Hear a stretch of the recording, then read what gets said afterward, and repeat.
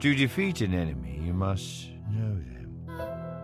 Not just their battle tactics, but their history, philosophy, art.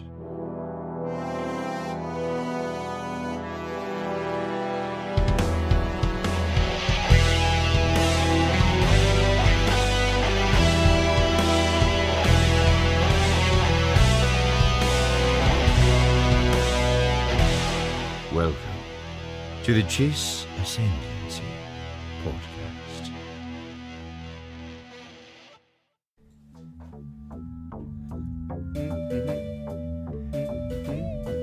Hello, everyone, and welcome back to The Chase Ascendancy. Order 66. Episode 66. Chico, don't be discouraged. Don't be discouraged. That's a great movie. That is a great movie. Great book, I assume. I haven't read it. It's Stephen King. It's a short story, actually, Yeah, it's in books. but it's a Stephen King short story, so it may be a full-on novel. Yeah, probably a novella. A man of culture. Can you pass me my mustache wax in that novella? All right, It's right next to the monocle wipe. You not just got a monocle. You got you got monocle accessories. That's how above you are. Can you pass me the monocle for my monocle? Don't mind if I do. You're just like burning your eye with the double in. It's like basically a telescope. Yeah, I was about to your say mind. you freaking just invented a telescope. Noise. Yeah, that's Anyway, me and Thomas Edison. Let's get down to things Christopher here. Columbus just finding America by mistake. So we are in episode 66, and I would like to give a huge shout out to my friends here, my co-hosts, my cohorts, because Adam and Samuel both, we were getting ready to shoot the show, and I was like, episode 66, okay? And I was like, guys, what are we doing? So we almost recorded a whole episode and didn't mention Order 66 at all. I mean, it was going to come up. Yes, but it would have been a sin. So, but there are other things going on as well, you know? Yeah. Well, and the thing is, what we were going to talk about today is the new Thrawn Chaos Rising novel came out. Greater Good is the subtitle. Oh, it's Ascendancy. Oh, sorry. Chaos Rising is the other one. Yeah. Anyway, Greater good. If you're a and that Thrawn came out voice fan on out there. Monday? So, Tuesday, I believe. oh yes, Tuesday is books, Wednesday is comics. Yeah. I don't know. That's just the way it is. So yeah, that came out. We wanted to talk about that. It's the first time that a new book has come out, and we've both managed to finish it. We did finish it. Yeah. High But, five. oh yeah, nice. So yeah, there is how do I say this? There is stuff to talk about, but there's not.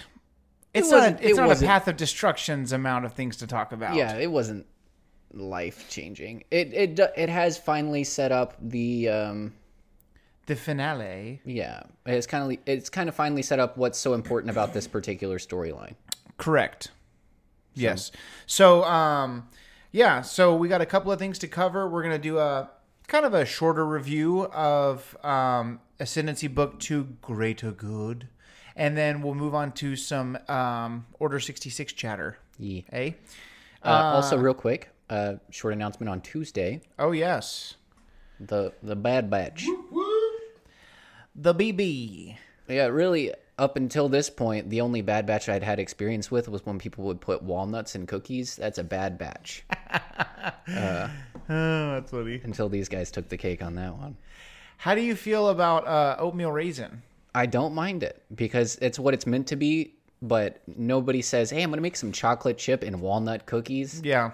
You know what? Oatmeal raisin's very upfront with what's inside it. Yeah. Yeah. You know what I mean? You know what? Putting walnuts in chocolate chip is just cruel. We've talked about this. I don't know if we've talked about this. Also Adam. in brownies. If you put walnuts in brownies, we're not friends. What are you even doing? What are you even doing? They're called brownies, not brownies and walnuts. They're not called brownie walnutties. Those are nutties. Oh, So, weird. but something that we personally don't like people putting stuff in is our business. No, I'm just kidding.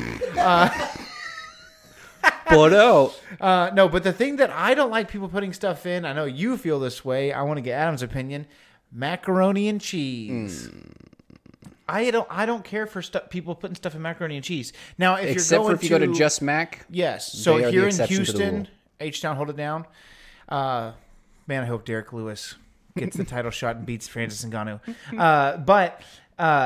So in Houston, I don't know if it seems like it's kind of like a local chain.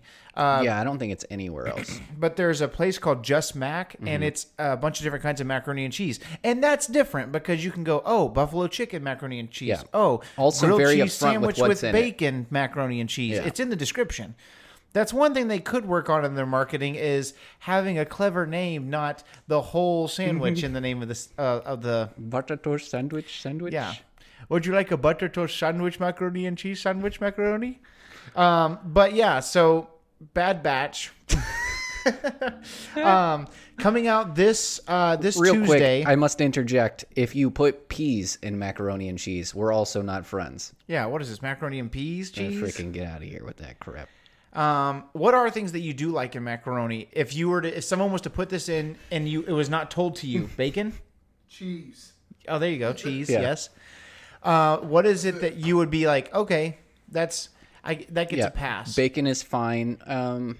Really, that's what I go for every time. I go for the You know bacon what? mac and cheese. I don't mind as long They as put the it's not. breadcrumbs in there sometimes. That's pretty good. I'm not really a breadcrumbs kind of guy myself. It just adds I think it's nice.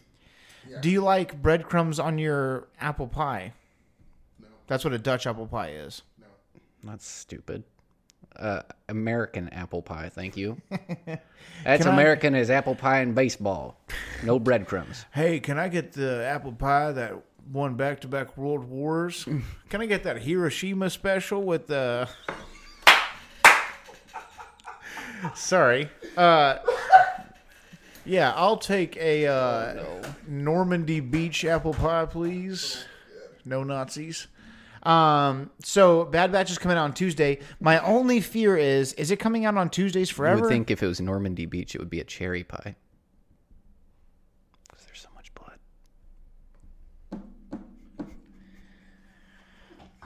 Nice.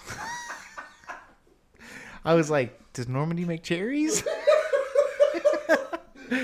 It's just a much funny. gorier looking pie. Yeah.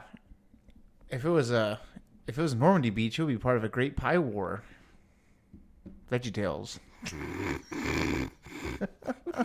You remember in VeggieTales Yes, I where remember. David and Bathsheba was Larry the Cucumber obsessed with rubber ducks? And it was like, You got to make it friendly for children. yeah. At least the guy didn't die in that one. Jeez. That's how I know there's hope for all of humanity. Also, real quick, if you have an opinion on the Bad Batch helmets, as far as which one's your favorite, Ooh. feel free to comment those. We're taking a little survey. Yeah. Comment those. If you're on YouTube, leave a comment. If you are on Apple Podcasts, you can find us on Instagram. That's where we're the most active, I would say, as far as commenting and replying. And yeah, we'll put up a picture of this in the little description. Yee. So I'll do the usual title thing for tomorrow, or what's tomorrow for Monday, and then I'll put this one and then put it in the comments. Very good. So top left, you have Hunter. It's basically like Samuel pointed out before the show. It's kind of like a mirror image of his face, which is pretty neat. Echo this is the newest helmet. I don't think we saw this helmet beforehand. No, it's definitely changed, I think, to keep up with his personality. Right. Well, I think he was, because obviously he had his ARC Trooper helmet, but then after he was saved in season 7, I don't Changed. think he had a helmet to when he left, you know? Right. And so his is really cool. His kind of has a Republic Commando vibe to me. What do you think? If I I like the Mandalorian style thin I think T-visor. Crosshairs looks the most commando-ish to me. Yeah, I can see that. I like crosshairs the best. I don't like Crosshair, so It is personal. I want to figure out how Echo plans to fit his head into that helmet. I wonder if it just yeah, slides on low the body front, ears. just like it clips into the back of his head. Oh, That'd be cool, right? that would be cool. That'd be cool. Yeah, his Lobot ears are definitely sticking out farther than the width of that helmet. Or if it has kind of like maybe a Shrunk. and his ear parts stick out. My favorite Oh man, I really like Tex. I'm not a fan of Tex, actually. No, I really like Tex because I like the specifically don't like that. goggles. Why does he have glasses on if he has a heads-up display? That's why I have beef. Wreckers make is cool dollars. too. It don't make sense. I like that's funny. I like Wreckers a lot actually. Wreckers is very cool. But yeah, my favorite is definitely Echo. Echoes is very cool. It's very cool. Man, what's it look like to me? You know what it kind of looks like? It kind of looks like a helmet. If you didn't know it was a clone trooper, Echoes kind of looks like something that a skin on Force Unleashed would have.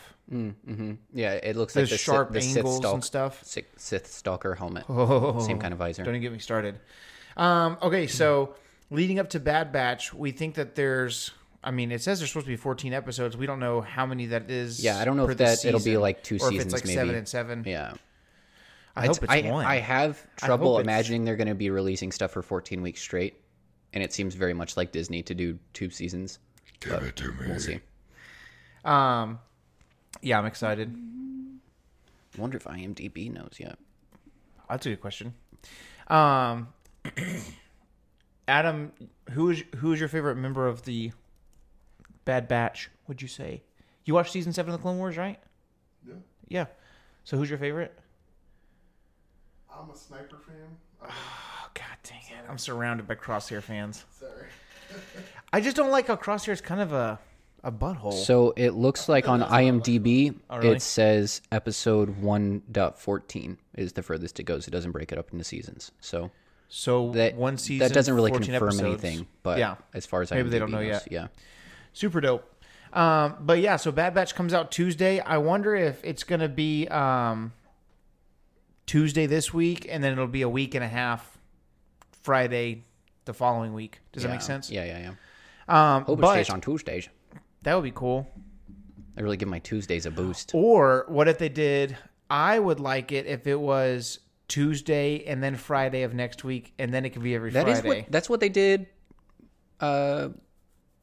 when Mandalorian first came out, right? They did a Tuesday and then Friday in the same week. We had 2 episodes. I don't remember. Season 1? I think so. But yeah, I'm excited. I think that That would be nice. it's going to be pretty neat. I'm very interested to figure out how Fennec Shan fits into it, all that kind of stuff. There's a lot of things that are going on. There's a lot of stuff. Mm-hmm. I would like to see if we can find out, because obviously in the trailers, have you watched the trailers? For Bad Batch? Yeah. Yeah. Okay. So we know that Rex is there. Yes. I want to know, More importantly, we know Grand Moff Tarkin is there. It'll be before his Moff days, but maybe not. he's not. Well, I guess that's true. He's not a Grand Moff. Is Tarkin Legends? No? What? No. It's novel? canon. No, it's canon. It was like one of the first canon It's releases. one of the I very think. first canon ones. And I like that James Lucchino wrote it because he took the time to canonize some things from Plagueis that got thrown out. That's right. Like that's right. 114D, I thought that was hilarious. Yeah. That he canonized Plagueis' droid. So I'm interested to you know see that? if Wolf shows up. Yeah. Or Gregor. Palpatine keeps Plagueis' droid around from the novel Plagueis. Sorry? I was gonna say I wonder if Wolf or Gregor will show up. If Rex is there, or if that's a later sort of thing. That's a good question. Oh, here's another newsy thing that I just remembered. Matt, I want to say his name is Matt Lanter. He's the voice of Anakin for the Lanter? Clone Wars. I barely know her. And he said we've not heard the last of Anakin Skywalker, meaning him as Anakin Skywalker. Good. So Cool. No doubt. people are thinking that means him as Anakin, but I wonder if it's him as Vader in Bad Batch. You can always throw a Vader effect on his voice. If part of this is going to be that I think Tarkin's going to be stepping up a little bit because he's going to have to fill in the power vacuum that the Jedi kind of leave behind military-wise. Right. So this should be after 66. Right. Right.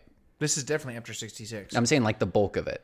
Yeah. I don't see why Anakin... I think it's going to be Anakin as Vader, especially because Right. Clone Wars No, left but off. I'm saying I wonder if it's him as Vader, Yeah. just him talking, and they put a vocoder on it. what I'm saying is, I wonder if they have other animation planned Yeah. that he might be Anakin in. Maybe. How much more can you do? Yeah. You know? Like I said earlier, I would love to see the Jedi Temple get stormed in animation. I'd love that. Yeah, that'd be sick. That'd be sick. I'd also like to see more of Yoda and Obi-Wan It would like be infiltrating super Coruscant. sick if the very opening bit of the first episode, because the first episode of Bad Batch is supposed to be like 70 minutes. Yeah. It's supposed to be long. Some 66 action in there. Is it really? Yeah, I think so. It would be cool if, we kind of started off with 66. Okay, so that kind of brings us to the next segment, which is a review of, or actually, I'm sorry, I totally forgot about this. This is coming out May 3rd, which is a Monday.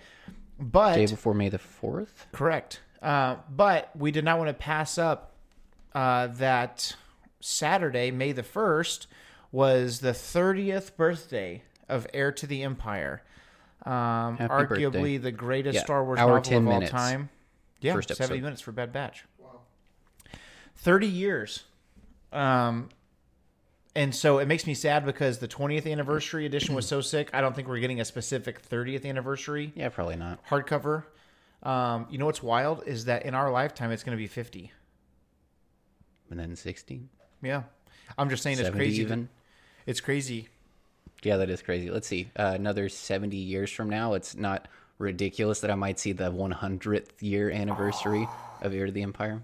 2091. I mean, 70 I'd years from be now, very wizened, but I'd be here for it. Bro, we would be... No, there's no way I'm going to be dead. I'm for sure going to be dead by then. Or Jesus comes back. If the Lord tarries, I feel who's like Terry? I feel like everybody over the age of 60 since Christ ascended has been like, he's coming before I go, I promise. Anyways, I pretty much assume I'm going to die first. I do believe in the second coming of I would Jesus prefer to Christ. be dead by then. Really? Yeah, I don't want to be 95. Oh, That yeah, sounds yeah. miserable. No. I thought you meant you would rather die than be raptured. You know, it depends on how cool it is, I I've guess. never been on a plane. What the heck? God himself No, I mean, appears? how cool I would die. Oh. Like, if I die in a really cool way. Yeah, that'd be cool. Dude, you know, it'd be sick if it was kind of like a Groundhog Day, Bill Murray type of thing where you're No, that like... would be terrible. No. Think. Let me finish my thought. Where we live Resurrection Day forever. No. Just, you're not hearing my whole thought. What if it's something crazy happens like, okay, let's say you're skydiving, right? Mm-hmm. At 80 or whatever. Mm-hmm. And your chute's not opening. And you're like, oh, dadgummit. And then all of a sudden, you just start going back up. What if it was on the same day? All right, Lord.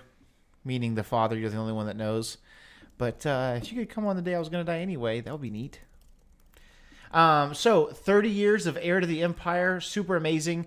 If you are a more casual fan and you don't know much about Heir to the Empire, I am not shy in saying that this is the novel that saved the Star Wars franchise. Star Wars Return of the Jedi came out in 1984, and it had been 7 years since any Star Wars properties had come out. There weren't really any toys. The movies were 7 years old, and VHS/DVD/Disney Plus really wasn't as prevalent back then. I mean, obviously some of them didn't exist, but the concept of just being able to watch Star Wars again was not around. So because of that, things just, things moved on. Mm-hmm. And so a very awesome author by the name of Timothy Zahn came up with arguably the most lovable Star Wars villain of all time.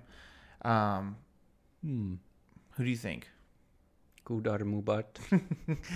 That's funny. But Thrawn was a character like we had never met before, and I still remember the magic I think of he's the first time out of Heir to the Empire. potentially the first villain that you might want to root for that we had in Star Wars. Yeah, because whenever you're like, nobody really... Because even against When Jabba the Hutt died, nobody was like, oh, man. Or, like when Vader was redeemed, especially in the time, nobody would have been like, heck. You know what I mean? Or when the Emperor died, nobody was really shedding any tears. But I think people were secretly rooting for Thrawn a little bit. Definitely, you know what I mean? for sure.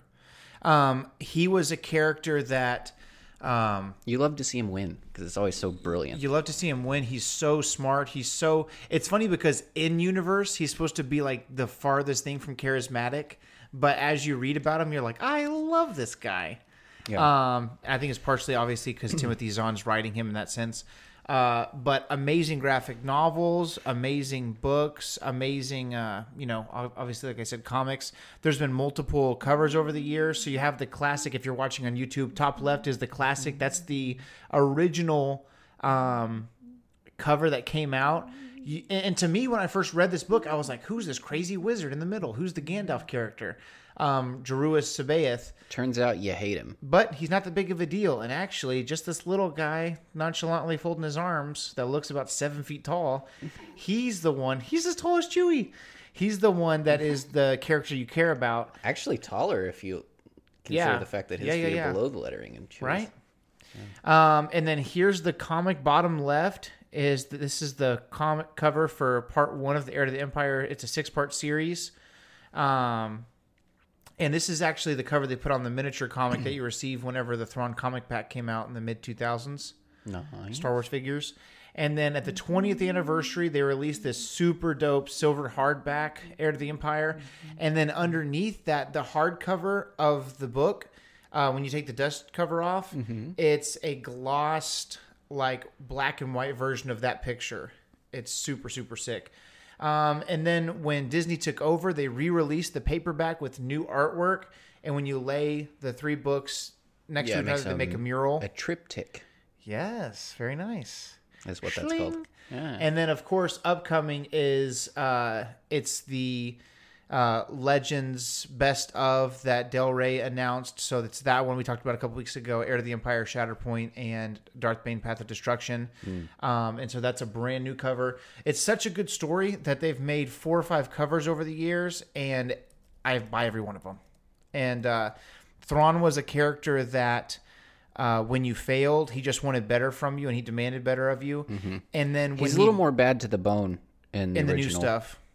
Oh, I was going to say, as far as how he treats his crew, because he definitely killed somebody for effing up once. Yeah. Well, that's what I was going to say. Is in this one he seems to lose his cool faster, I guess is what I meant.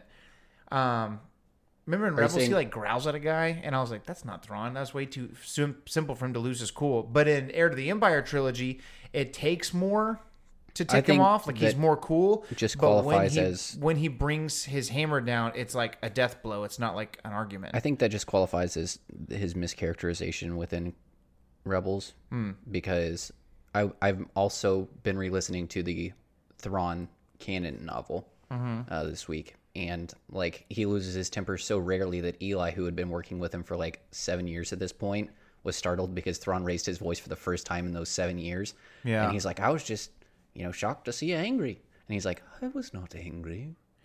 That's funny. He just like raised his voice to get a guy to move. Yeah, I do. Yeah, I see what you're saying. I think that he's definitely a lot more villainy. I wonder because he's like the new Empire face. What I mean? Yeah. I love how he calls the New Republic the Rebellion. He never calls the New Republic. That's freaking ballin'. I wonder if okay, someone like Timothy Zahn seems like a very nice guy. I follow him on Facebook, so I see some of the posts that he personally writes. And he posted something about it being like, hey, it's today. You can buy this book. So excited for this next step in the Thrawn Ascendancy trilogy. And someone commented, you should fire your editor or your publicist because there was a typo. And he goes, don't see how I can fire myself, because he had made the post. And I was like, oh, God. That's but really funny. He doesn't seem, he seems kind of like a pacifist. Timothy Zahn does. He doesn't seem like an aggressor.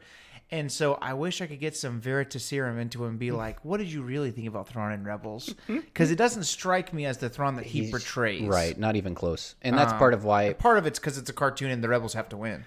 Part of it's because Rebels only does 1 episode story arcs. But, I've made my opinions on that very clear over the past 65 episodes. But yeah, no, he's fantastic. But we just want to say happy birthday to Heir to the Empire. Arguably the greatest Star Wars novel of all time. Happy birthday, Heir to the Empire. I'm so glad it's Heir to the Empire. You just keep going. But yeah, Thrawn, my favorite Star Wars villain for sure. I guess Boba Fett's a villain, but he's more of just a self-made man. Yeah. Yeah. Moving on, or go ahead. It kind of fits. So I think part of why Thrawn looks so different in this newer version of, let's just call him the canon Thrawn, is because I think Tim Zahn had to kind of like recreate his motivation. Yeah. And because he's not serving the Empire for the sake of the Empire like he was originally. Right. You know what I mean? Like, I think that whole kind of part of his character really changes. Well, it's interesting because in the original now Legend story, he had been completely thrown out of the Chiss, and because of that, he was 100% loyal to the Empire. Right. Now, ironically, greater good. He's serving the Empire for the greater good of preserving the ascendancy against what I assume is the Grisks. So it does make me wonder what. That's all the way from Thrawn Alliances. Okay. It does make me wonder if I feel like the whole trilogy for the Ascendancy will stay pre-Empire days. And I wonder if that's just because he's waiting. Yeah. No, I think this is definitely going to end where the first book picks up in the Thrawn trilogy. Okay. I think it's just explaining how he got there. Yeah. And I think it's going to characterize him and maybe spell it out a little bit more clearly what his intent is while he's with the Empire. Yeah. You know what I mean? Because I think if they're leading up to his re-entry into like Ahsoka on Disney Plus, is what everybody's thinking. Right. I think it'll really help fill out what changes we might see between Thrawn and Ahsoka and Thrawn and Rebels. Because since the Empire has fallen, his whole motivation for working with the Empire has kind of shifted, subsided. You know what I mean? So I think it's definitely going to be working up to that and helping him be a little bit more clear, I think, in the shift that's going to be coming up. Yeah, it's weird because Thrawn in Legends is, he's loyal to the Empire because that's who, right? That's the hand that feeds. And him taking over the Empire was merely because he's the last man standing at that high of a rank. Right. You know what I mean? Right. It's just like his by default. It's very, very interesting. I want to see his demeanor is completely different. I feel like he's still brilliant. He's still the socially awkward Sherlock Holmes character. But I want to know, I really want to know how he's going to be when he shows back up. Because obviously in The Mandalorian, Ahsoka is hunting for Thrawn, and she has, she does have malice towards him, obviously, when she's looking for him. It's weird that the people who are oppressing those folks on the moon where they find Ahsoka, Corvus, I want to say. It's strange how these people are evil and oppressive, but that's not Thrawn's style just because. So I really want to know if he even has control of it. I mean, they obviously know where Thrawn is or know something about Thrawn because the magistrate knew, and that is his fleet symbol, the Seventh Fleet. I just want to know what the point is. Does he still see, is the New Republic still weak enough that he still wants the Imperial Remnant to win? So because he still feels like if I can get, it's kind of like when you're playing chess and it's like, well, as long as I can keep these like 3 or 4 pieces, I think I have a chance at winning. Right. You know what I mean? It's like if he can take back over control of the Empire, then he would basically be right where he wanted to be to begin with, making the Empire like his ultimate ally for the sake of reinforcing the Chiss ascendancy. You know what I mean? Yeah. It just seems like I really feel like this whole Imperial Remnant versus New Republic or whatever you want to call it could be avoided if him and Luke just sat down. Yeah, for sure. Or if him and Leia just sat down, I guess. In the Legends, Leia becomes the head of state at first when the New Republic is first formed. I think Mon Mothma and then Leia or something. I can't remember. It's Mon Mothma in canon, and then you're right. Then she's the one that disbanded the whole military and made the whole sequel trilogy possible. Yeah. Idiots. You just got done fighting a 20-year war, and you just thought that everything was she fine? wasn't even really like the leader per se because they didn't actually have one. Oh, you're right. You know what I mean? Right. Yeah. But she was just so charismatic and had so many connections. She basically made those things happen. God, but then created a power vacuum because nobody else could really fill that role once she stepped down. She Right. just created a lot of problems. Crazy. Let's dive a little bit into Greater Good. If you haven't read the novel or you don't want to hear any spoilers, skip ahead. I don't have a time for you, but I guess do the little double tap if you're watching on your iPhone. If the red thing is still on the screen, keep going. So it's interesting because the Ascendancy trilogy. Give me your thoughts on the Ascendancy trilogy so far as where it ranks in your Thrawn books, the feel of the book, the feel of the series so far. What are your thoughts? Whenever I'm reading the original canon Thrawn trilogy, it's like eating cheesecake the whole time. It's just enjoyable the whole way through. Yes. And this feels more to me like when I eat McDonald's pancakes.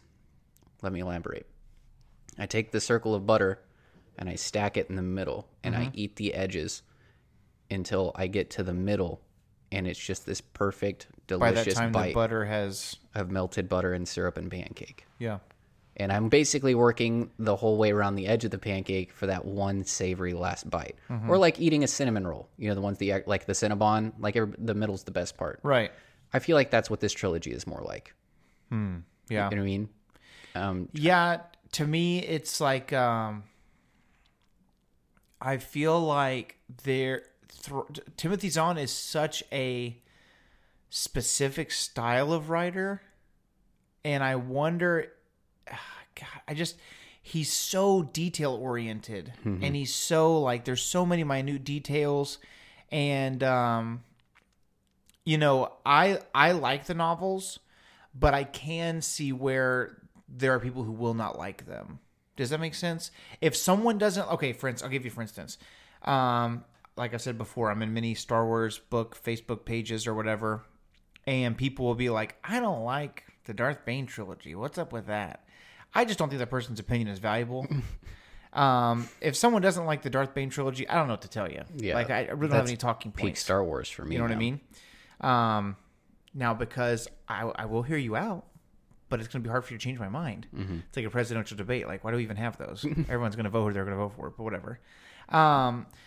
To me, if someone said, I didn't really enjoy the Ascendancy trilogy so far, I can say, I understand where you're coming from.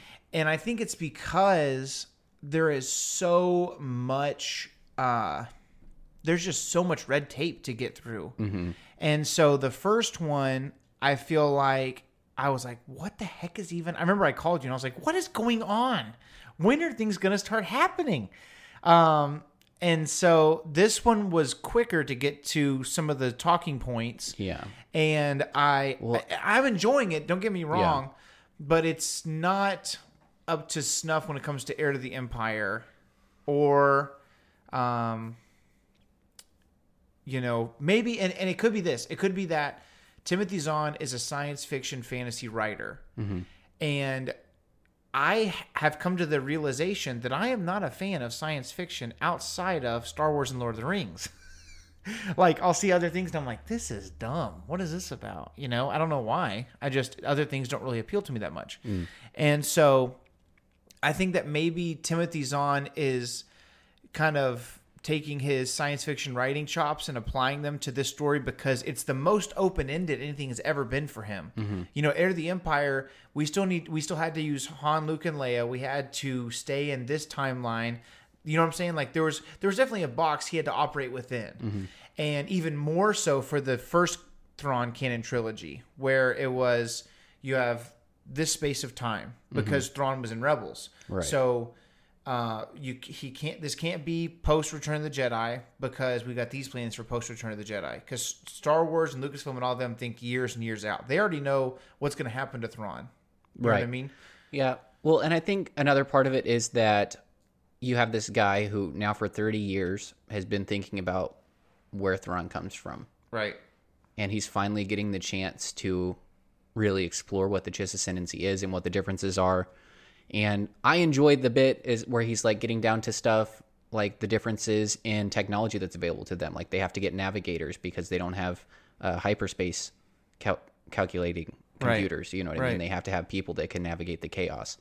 I think stuff like that's really cool. And I think a lot of the red tape in the first book was him just kind of giving the skeleton of what the Chiss Ascendancy is about, what makes them tick, and explaining the family orders and how that's influential to everything. And I think exactly what you're saying. I think that some of the time that feels like what's happening is he's developing a whole separate universe, really. Yeah, essentially. Because there's really nothing familiar other than Thrawn. Yeah.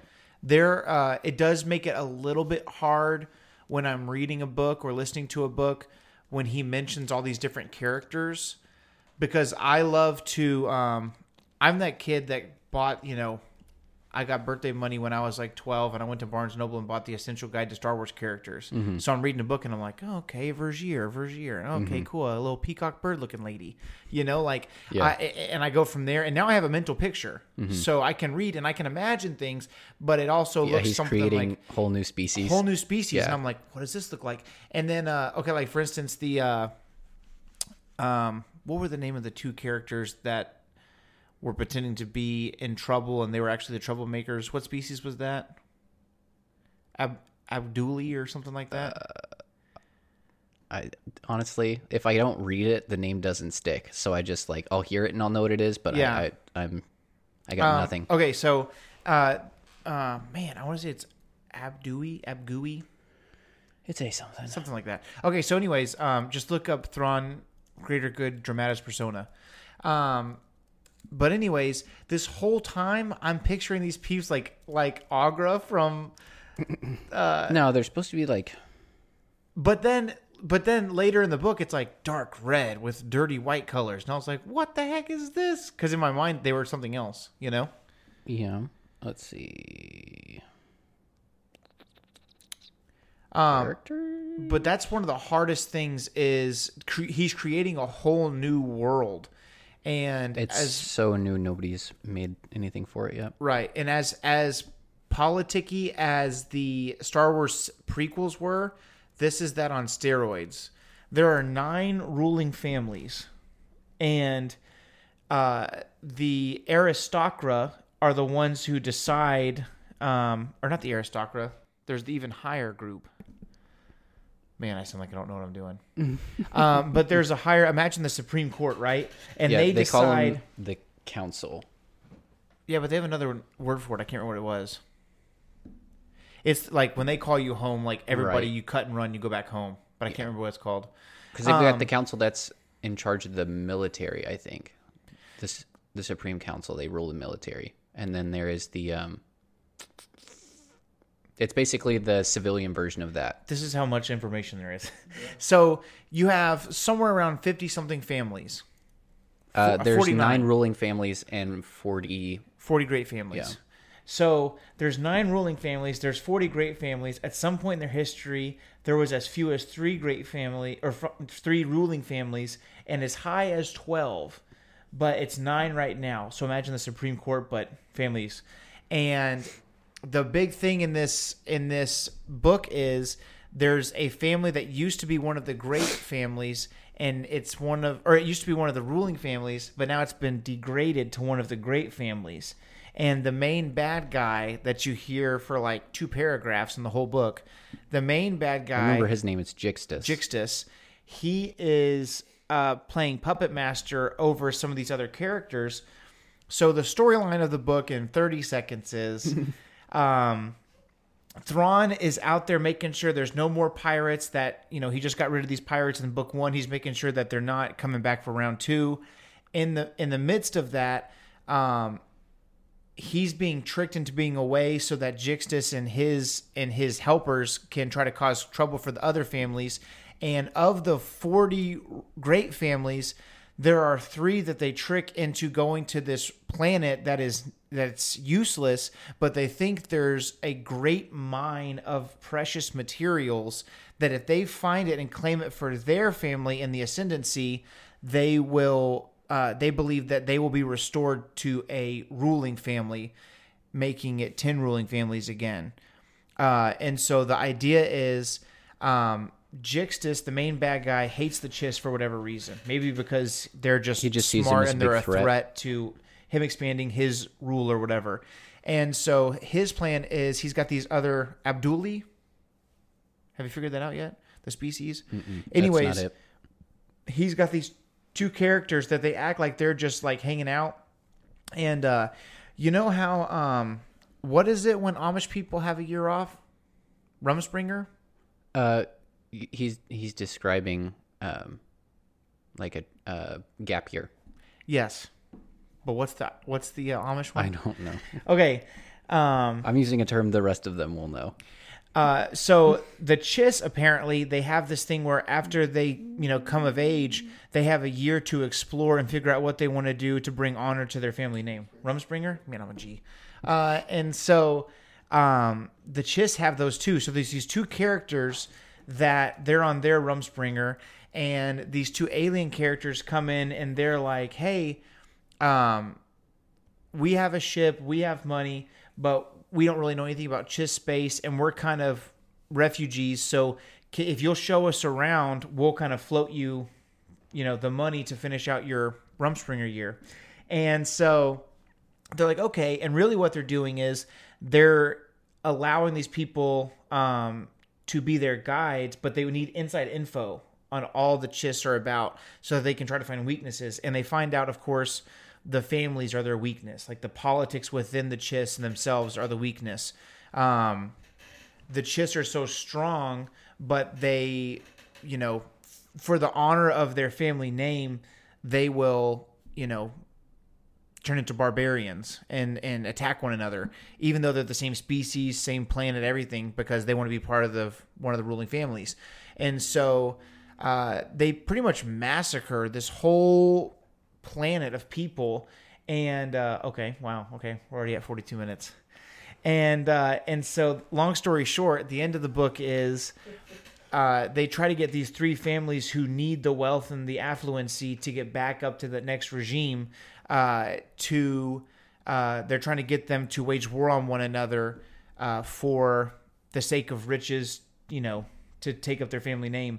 And Thrawn basically finds a way to distract them long enough to show them that the planet there's nothing there. You're literally going to wipe out three whole families and start a giant civil war for nothing. There's nothing on this planet. It's a lie. And that's the end of the book. And so Jixtus, here's a spoiler if you're still listening. If you've heard the whole plot, but you don't want to hear the really big thing. Every family has a patriarch or matriarch that's the leader of that family. And so the myth, because Thrawn's full name is Mithron Urido,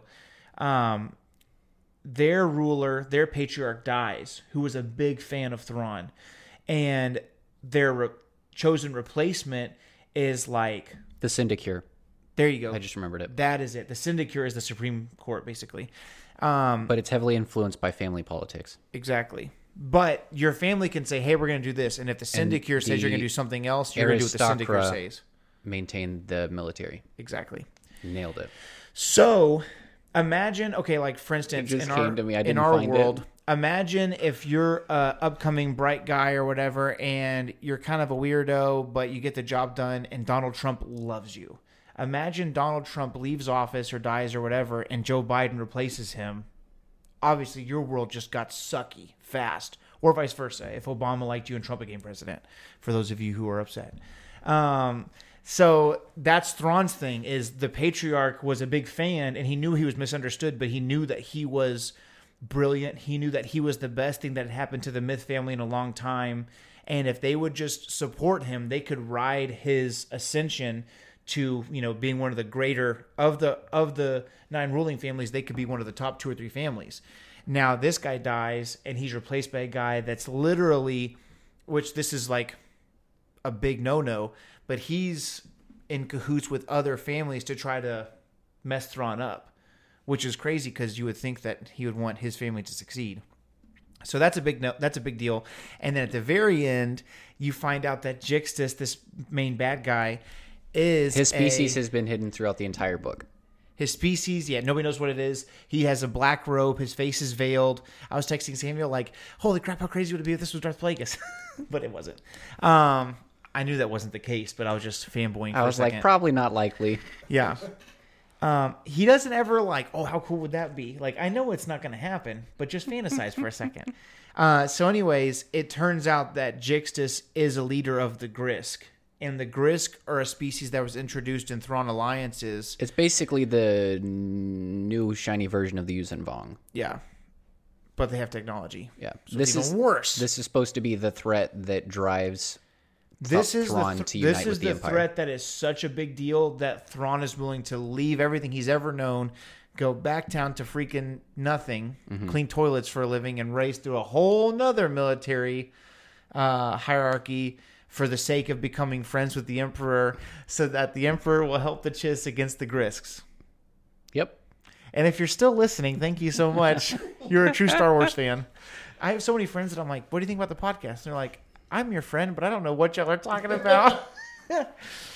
But yeah, so the good thing is we know that the melee from within is going to be at an all-time high. We know that the melee from without is going to be at an all-time high. Hopefully it's just butt tons of action in this next book, and it just is the greatest thing. Yep. It's been 2 books of setup, basically. It's been a lot. And now we're waiting on the delivery. But now we know how the government works, and we know how the families work. Yeah, I was going to say... And Thrawn is poised to fight the ultimate villain, so... Yeah. And so... Also something that was a tie-in from Thrawn Alliances. Hey, lesser evil is probably the Empire, huh? Yeah. Oh my god. Something else that's a tie-in is the fact that Jixtus was very interested in how the Chiss navigated. He thought maybe they had navicomputers, and the whole thing that Thrawn and Vader are doing in Thrawn Alliances is rescuing the Chiss Skywalkers, the navigators. Yes. So this is kind of like one of the main driving points that was a tie-in yeah. for Jixtus's interest in the Chiss as well. Yeah, because he's very interested. He's very interested in... It would just be like a huge source of wealth, because if they did have navicomputers, then he would be able to like dominate that technology. It would make him like He would be powerful able to attack It would just make him incredibly powerful. the known Star Wars universe and not just the chaos. And what if Jixtus is like... What if... What if he's like a main bad guy for after the First Order is a thing, and Thrawn and Rey and all those people work together to defeat the Grisks, like in the far, far future? I mean, he would still have to get some boost in technology, and then by the Yeah, time that they're They got 30 years. inside the Empire, he still doesn't have it. Well, that's that's what I'm saying. Yeah. He's got 50 years at this point. I mean, I don't think it's going to be him. I don't know if the Grisk lived that long. Could be. Okay. I mean, yeah, maybe. I just want to see Thrawn do something crazy, man. To me, I'm going to be sad if Thrawn's story ends in a lackluster way prior to The Force Awakens. And I feel like that's where this is going. I think the way they've been treating him, he might get the hero treatment, and he might just go back to the Ascendancy. Yeah, okay, I guess. I mean, that was the end goal, right? Yeah. No, that would be cool. I Yeah. just don't... I don't want it to go out like a punk. And then he'll marry Arlani, and they'll have brilliant babies. Yes. That would be sick. We just got to get there. There was not enough Arlani in this book. Not- IMO. Or Thrawn. There was a decent amount of Thrawn, I think, but I feel like the first 60% of the book, you got like a teaspoon's. there was way amount too of much of that Thrawn. one fiance, though. Way too much of her. Oh my god! So these 2 Chiss that they trick into taking them on this journey, their fiancés. Oh my god! One of them is intolerable. Intolerable, and because we listened via Audible, Insufferable. the voice. Phil, It was if you're like- watching this, A Chiss Valley girl. it's his voice for the wife or the fiance was basically your impression of your wife. Whatever. I didn't want to do that. Yeah.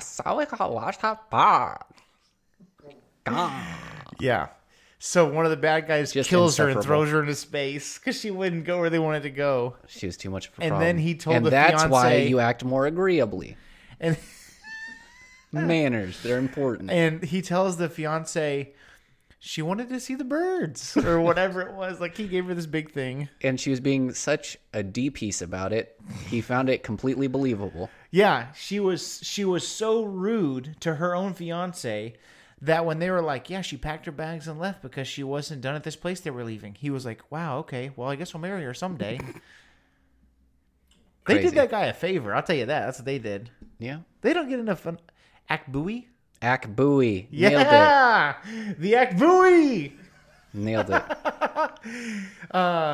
Yes. I can't remember the guy's name, though. The main guy. There's two of them, but there's one that's Their names are so similar. something Leaf. Oh, Hapleaf. Hapleaf. Man, we're killing it. The two of us They're together. ripping it apart. Hapleaf is definitely the one you care about. We're getting to the center of the Cinnabon. Yeah. So it's good. It just takes a while to get there. Yeah. It takes a while to get there, and I feel like the first lot book of the was book the outer feels like layer, set and the up. second book was the inner layer, and I'm hoping that book 3 is just that chewy, gooey goodness. Or the if you're Cinnabon. impatient and you're the person that buys the cinnamon roll middles when you go to Cinnabon, you should just read the first Thrawn Read trilogy. it of the Empire trilogy. Yeah. Fantastic. Cinnamon roll centers the whole time. So that finishes that. Okay. Let's talk about Scale Order of 1 to 66 for 10 minutes. Scale of 1 to 10. I give it like a 6.5. Yeah. Not super high on my scale.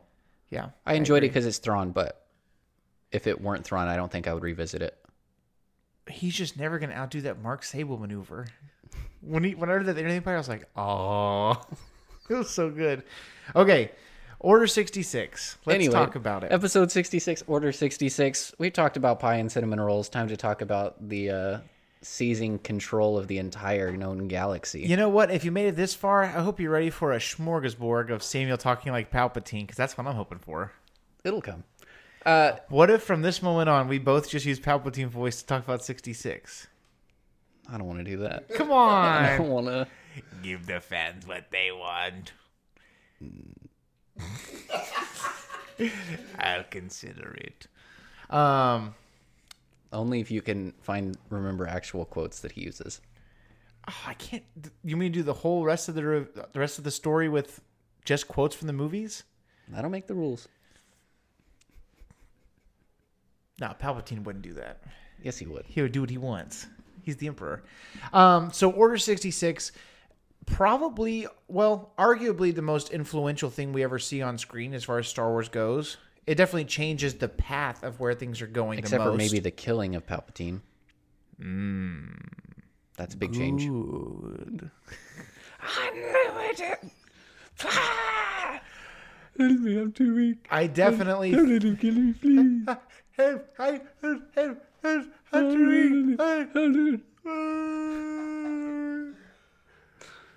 Got into a Wookiee bit there at the end. Yeah, I didn't know where to go with it.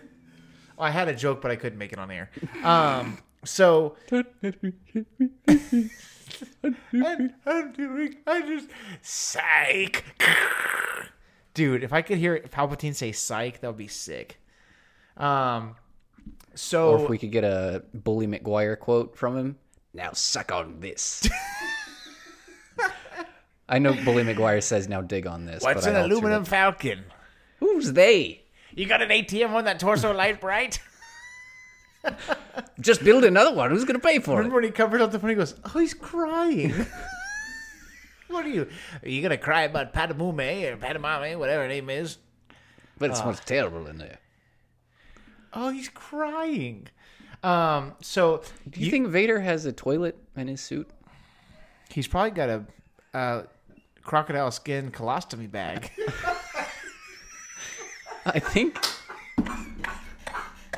I would think it would be something similar to Iron Man's suit where he has like a urine recycler. Yeah. What about a poop? But that filtration? cod piece is very defined. Well, also, what does he eat? Like, do you think it's just... What if it's through a tube, can you consider it eating? Well, that's what I'm saying is, okay, obviously he can... He eats astronaut food, I bet, in his little tube. Ooh, ice cream. Tastes like dirt. Yeah, dude. those Astronaut things- ice cream is a sham, don't buy it. Yeah. You go to the Houston Museum of Natural Science, and they're like $25, but it's what astronauts eat. And you eat it, and you're like, this sucked.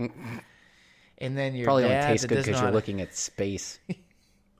your dad who doesn't understand how 6-year-olds have opinions is like, well, you should You should have known what it was going to taste like before you ate it. I think about it. Crocodile skin colostomy bag kind of works. It probably has a good sealant on it. Crocodiles are waterproof. No water gets inside. Where do they get the crocodiles? What the heck is a crocodile? Where do they get the rest of his? What the heck's a duck? Where do they get the rest of his crocodile skin outfit? It's not Trandoshan skin? It'd be like the first pinstripe crocodile suit we've ever seen. Dude, I was talking to Sean today, and he was doing that whole Star Wars Dungeons and Dragons thing. Yes, he does. And he was like, "So, what species would you want to be?" And I was like, "Honestly, it's ugly, but a Trandoshan." And he was like, "Why?" And I was like, "Great hunters, tall, muscular, infrared vision, immune to gas and toxins. The list goes on." And he goes, "I would like to be a warrior species that is bigger than a Trandoshan, but seeks peace, a predator, but not violent." And I was like, like "A Wookiee?" That was so funny. And then, dude, I'm describing what I think might be a Wookiee. yeah. And it was funny because I was like, a Trandoshan Jedi, and he was like, "Does that even exist?" And big ears like this. And a fluffy tail like this? Never heard of him. Never heard of him. Rabbit season. Duck season. Okay, so what is the big... We're way off track. Okay.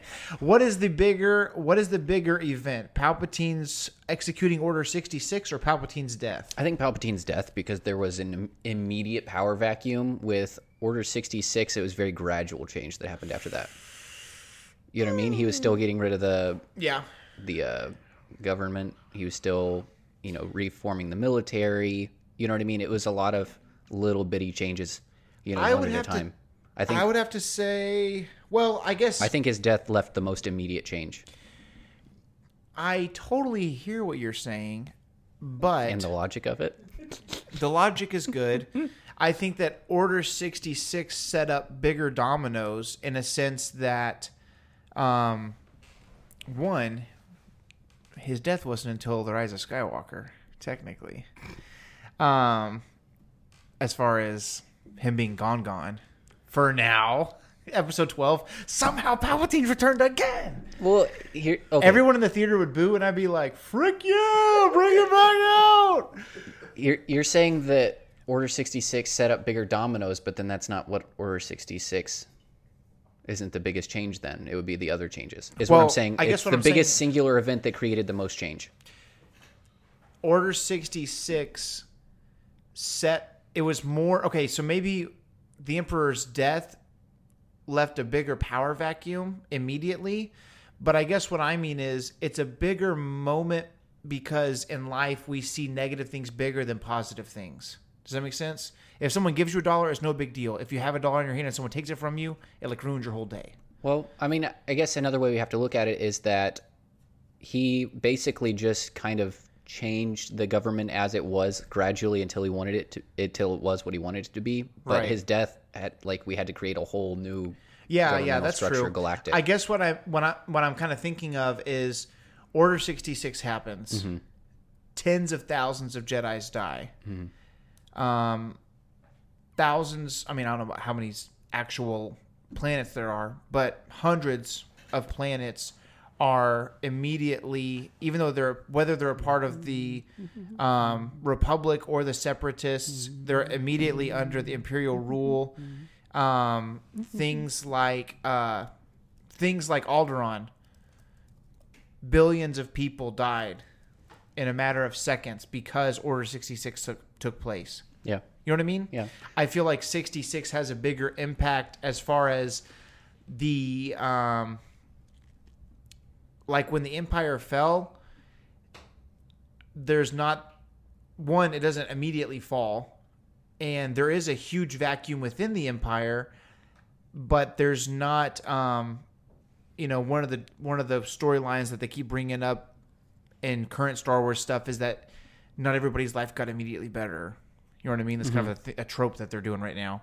But I feel like when Order 66 took place, it set up, it was the nail in the coffin of the Republic, essentially, because there was no one to tell him no at that point. You know what I mean? I don't think that people's lives drastically... There's no one to tell him yes after he died. What? Couldn't ask a question, man. Here's another Order 66 picture for you. So, I don't know. It's very interesting. Hey, what if we saw Commander Cody hunting down the Bad Batch? That'd be cool, huh? Yeah. He's got to die sometime. Yeah. Maybe of old age. But Order 66 is so interesting because, one, okay, is it just me, or whenever Sifo Dyas and all that kind of stuff, clone making, when I was a kid, I was like, who the freak is Sifo Dyas? Is that Count Dooku? I thought that they're the same person. I thought that Sifo Dyas was just a made-up name. Right. Well, and it was originally going to be Sido Dyas, but I think George thought that was a little too on the nose. All right, Sido Dyas. Not to be confused with Sidious. Yeah. And then the big thing that we kind of talked about a little bit a few weeks ago, nice little bicep candy jewelry there on Cody's armor. Something that was Keeps a the really plastic from cool breaking. idea. Oh, yeah. Not on the left arm, though. Tamora Morrison's pretty yoked. A good one. Anyway. I'm sorry. Something that we talked about a little bit a few weeks ago. It's the fact that if you look into the creation of episode 2, in the original script, Order was gonna 66 happen- was going to happen in Geonosis. There we go. She seems to be on top of things. So what do you think about that? I'm sorry, I can't get past it. Just go to the next picture, man.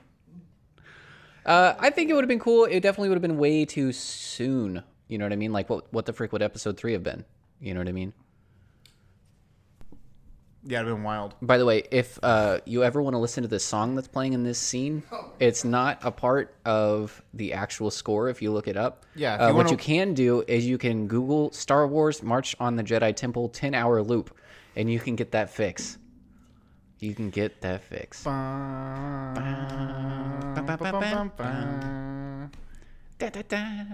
it's freaking great. One of the best little segments of score in the whole film. Hey, how far are you in Legacy of the Force? Betrayal still? I've been busy. Something really crazy happens in Bloodlines that I need you to think about. That I need you to... Okay. It has to do with this. Okay. But, yeah, really crazy because if you think about it, Order 66 is just like this big plan. It's hard to know how long it's been cooking for. Is it something that kind of... It's been cooking since Darth Bane. Well, what I mean is the plan itself, to have clones and all that Bane. kind of stuff. Do you think that Plagueis was in on that? Or do you think it was something that... Plagueis was the one spinning those wheels, as far as I can tell. He was the one that was doing the experiments on clones to begin with to figure out what a species... I mean, if we're talking Legends. He was doing species experiment before Sidious was even a concept to see what would be the most amiable clone species, and then he decided on humans. To take down the Jedi. Yeah. Do you not remember that? Yeah. I remember him doing a lot of experiments to try to manipulate midi-chlorians. Yeah, and then part of his experiments outside of that were to see which species would have been the best to clone, because he's the one that's actually in contact with the Kaminoans Right. to begin with. I remember that. Yeah, so it's totally his idea. That's crazy. If we want to get really specific, it might have been Darth Tenebris's idea, because the Biths frick. are supposed to be very big cloners. Like, they're supposed to have a lot of science. I can't get past the fact that I think Biths all just play the saxophone. Cluehorn? The clue horn. The clue horn. Actually, I think what we see him playing in the cantina would actually be an oboe. In Star Wars? It looks like an oboe. It's got the little straw. Adam Yeah. agrees. A clue horn has that. Yeah, I'm just saying it. According to Galaxy's Edge. basically an oboe. So you think Tenebris was the one that was thinking of cloning, and then Plagueis took that up, and then Sidious took it I up. don't see why not. Their apprenticeship would have been 5 ever long, because both their species live like 4 or 5 times as long. I think he was Tenebris's apprentice for 100 years or something like that. Also, how crazy is it that obviously the rule of 2 was like a huge thing, but there's Tenebris, Venomous, and Plagueis at the beginning of Plagueis. Yeah, but that was because Tenebris was going to bump off Plagueis for Venomous. Oh, really? Yeah, that was the whole thing. It's like whichever one's more worthy. Right. I think that's basically the rule of 2 in general, is that... That's true. You can try to bring someone on. Yeah. But if you're going to be the best, you have to beat the best. Mm-hmm. Because that's kind of what Bane is doing. That's kind of what Xana was doing, looking for a replacement apprentice, or in Bane's case, it's really immortality. wild how I remember Plagueis killing Venomous and then kind of like... keeping him alive just to keep doing experiments on him. Freaking thug. That is pretty thug. Can we please get some Plagueis content? Please. I'm hoping for it. So nice. Okay. We're okay. So what is your favorite, not Anakin with the younglings, but what is your actual favorite part about Order 66? When you think about it, I know it's a sad moment, but even if it's just it's sad but respect, what do you think stands out to you about it? Besides Anakin with the younglings. Master Skywalker, there are too many of them. What are we going to do? Zong. Oh my god. I think now when I watch it, the first time I watched it, obviously watching Anakin go and kill Jedi, that was the most emotional part. Mm-hmm. I think what I feel the most poignantly now would be Plo Koon's death, especially since he goes out in an undignified way. Yeah. That was totally unbecoming of him. Hey, did you know, speaking of Plo Koon, on the set of The Mandalorian, to make sure nobody could spoil the Luke Skywalker thing? Yeah, they told him it was going to be Plo Koon. They told them that Plo Koon was going to come and save Grogu. Which I guess nobody watched freaking... Anyway. Yeah, we talked about that. Hey, if you can survive literally being cut in half and sucked into the vacuum of space... Yeah, but that high-speed automobile accident, though. No! That was quite the explosion. The Keldor. Sweet guy. Freaking Dude, that... dope. Man... Obviously, Luke is the right choice, but if Plo Koon showed up, it would have been pretty dope. That would have been raw. Yeah. Well, and I think if I might make a little conjecture here, I think he might have gotten the best treatment in Clone Wars as far as Jedi that we already had established. Because nobody cared about him, and now he's like one of the coolest. Yeah, I think so too. Yeah, because the Obi-Wan Kenobis, you already got a lot of them. The Anakin Skywalkers, you already got a lot of them. Their character's already really well established. Obviously, Ahsoka is the argument because she's from Clone Wars. But as far as people that were just obscure becoming fan favorites, Plo Koon's definitely up there. Plo Koon, I knew who he was, and he was cool looking and everything.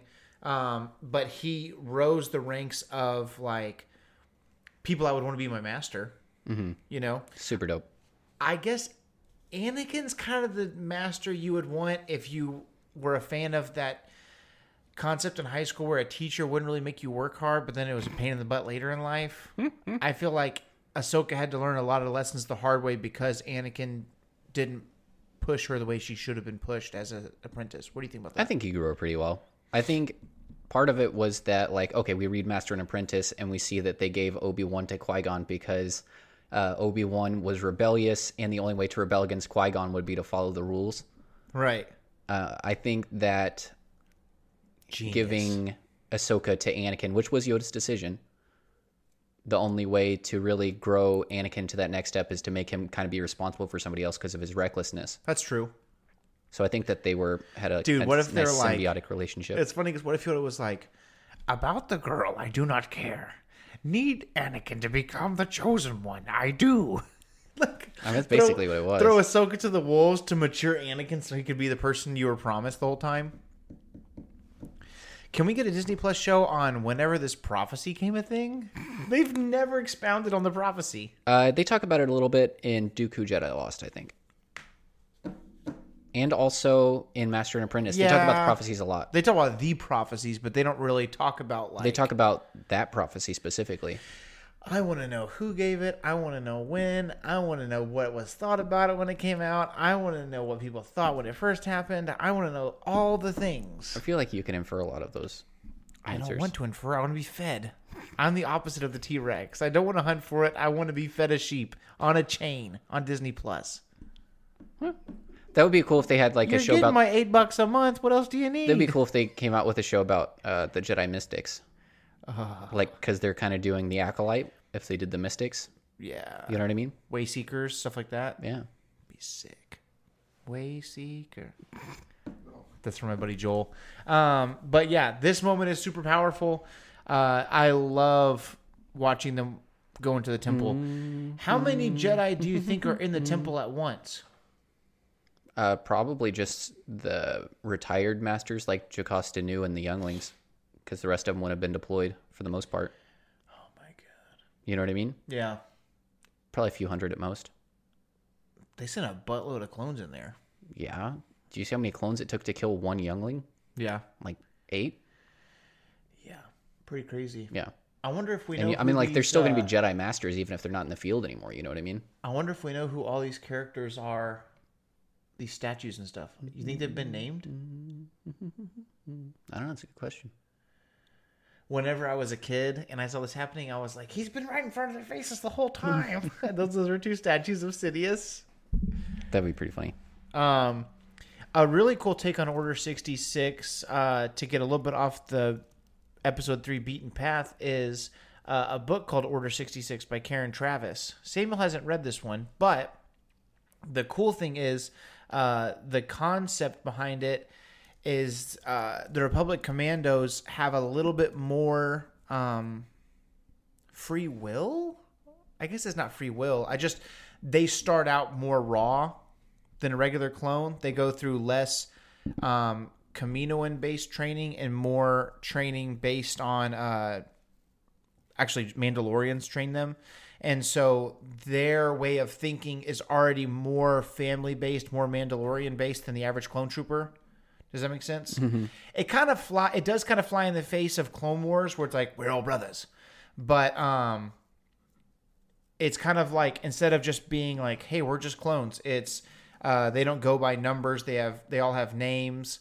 They all speak Mandoa, which is cool. Super cool. In the beginning of every book, or in the back maybe, I can't recall, but in every Republic Commando book, you get the dramatis persona of who's going to be in the book, but then it's either the front or the back. You basically get a Mandalorian dictionary, and it'll tell you all the things that they're going to say. A knife, a friend, a dog, a brother, an enemy, a trap, like all those things. And so by Order 66, they're getting ready to try to duck out. And they're realizing that if we're ever going to make a name for not a name, but if we're ever going to make a family for ourselves, if we're ever going to make a place for ourselves, it can't be in the Grand Army. We're just a number here. Can you go back to that picture of the front of the Jedi Temple? Yes. So that's a really cool concept. So there are 4 Jedi, and they are known as the 4 Masters, and they were the ones that were responsible for the construction of the Jedi Temple on Coruscant. And that's canon. I looked it up. Is that the statue, or is that the carving? The carvings. The statue, I think, is just a general Jedi, like just a typical Jedi, because it's the same kind of thing that they have at any of their temples. Does it say who they are, what their names are, and their their species? The 4 Masters, also known as the 4 Founders, were the Jedi Masters who founded the Jedi Temple on Coruscant 1,000 years before the Clone Wars. Sculptures of the Founders were carved into the massive pylons, which were displayed at the formal entrance of the temple. Before the entrance was a ceremonial staircase, blah, blah, blah. It says... No, it doesn't. But these are supposed to be warrior masters on either side, and then sage masters in the middle. Mm-hmm. Dude, that's sick. So it doesn't say specifically who they are. This guy's kind of overweight for a Jedi. Yeah, he's definitely not human. He's got pointy ears. He reminds me of Zeb. Yeah. Yeah, it does kind of look like Zeb. I was going to say it looks kind of like a chubby... what's Prince Zizor? They have pheromones. Yeah. They control the Black Sun. Anyway. I could tell you if we weren't recording a podcast. I know, right now. Dude, if this was real life, you'd see some guy at the top of the hill yelling, "You can do it," and a bunch of chubby people running up and down the... Falling. Oh, I was saying if this was real life, you'd hear somebody up here like running like a $20 a week training camp, and there'd just be overweight people running up and down the steps of the temple. Skateboarding. You get out of here. That's what Commander Fox really would have been up to. Corralling skateboarders at the Jedi Chain Temple. gunning skateboarders. You were warned. Get your clanker board out of here. Anything that's metal is a droid. That's funny. Anyway, any more poignant thoughts before we get moved?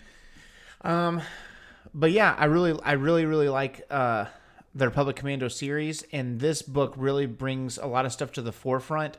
I think this is the 4th book, and there's one more after this where they finally leave, is my understanding.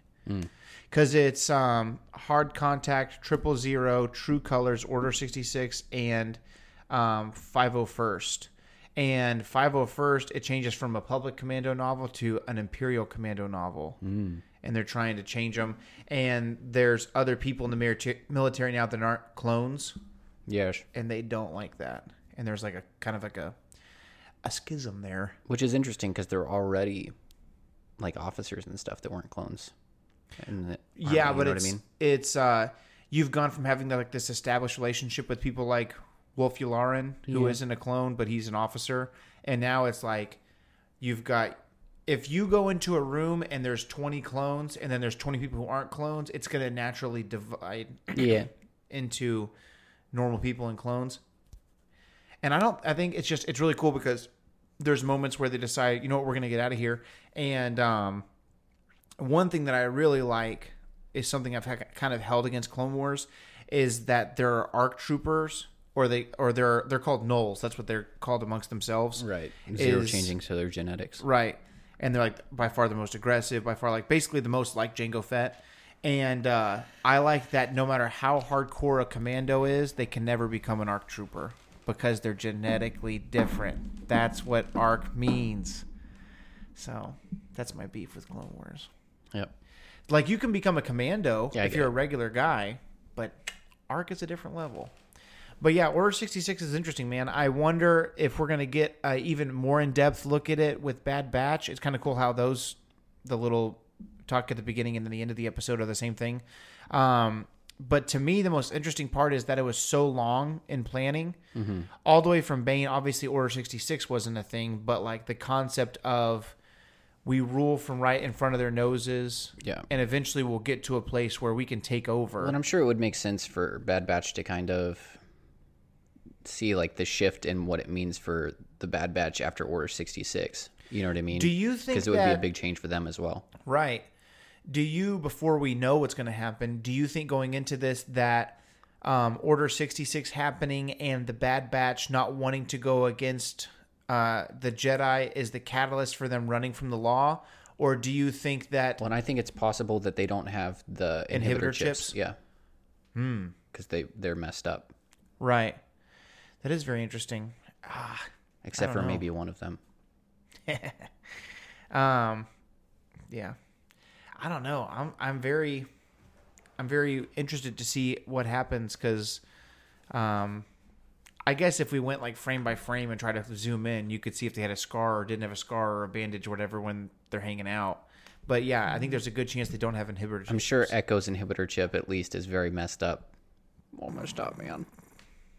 Yeah, it might be Friday. Hey, here. This is a crazy thing, but I was reading earlier this week, and I found out that Echo's whole nervous system is robotic now. Yeah. Dude, I don't know about you, but I've owned a car before, and that just sounds like a recipe for disaster. I mean, we're also talking about the same technology that's like people's prosthetic hands as well. You know what I mean? That's true. That's true. Yeah. It's a little different. It is interesting. But yeah, Order 66, the most confusing part of Star Wars, but also very influential. And it's just cool. We didn't want to pass up episode 66 without touching on it. You also got a little book review in there and some newsy news.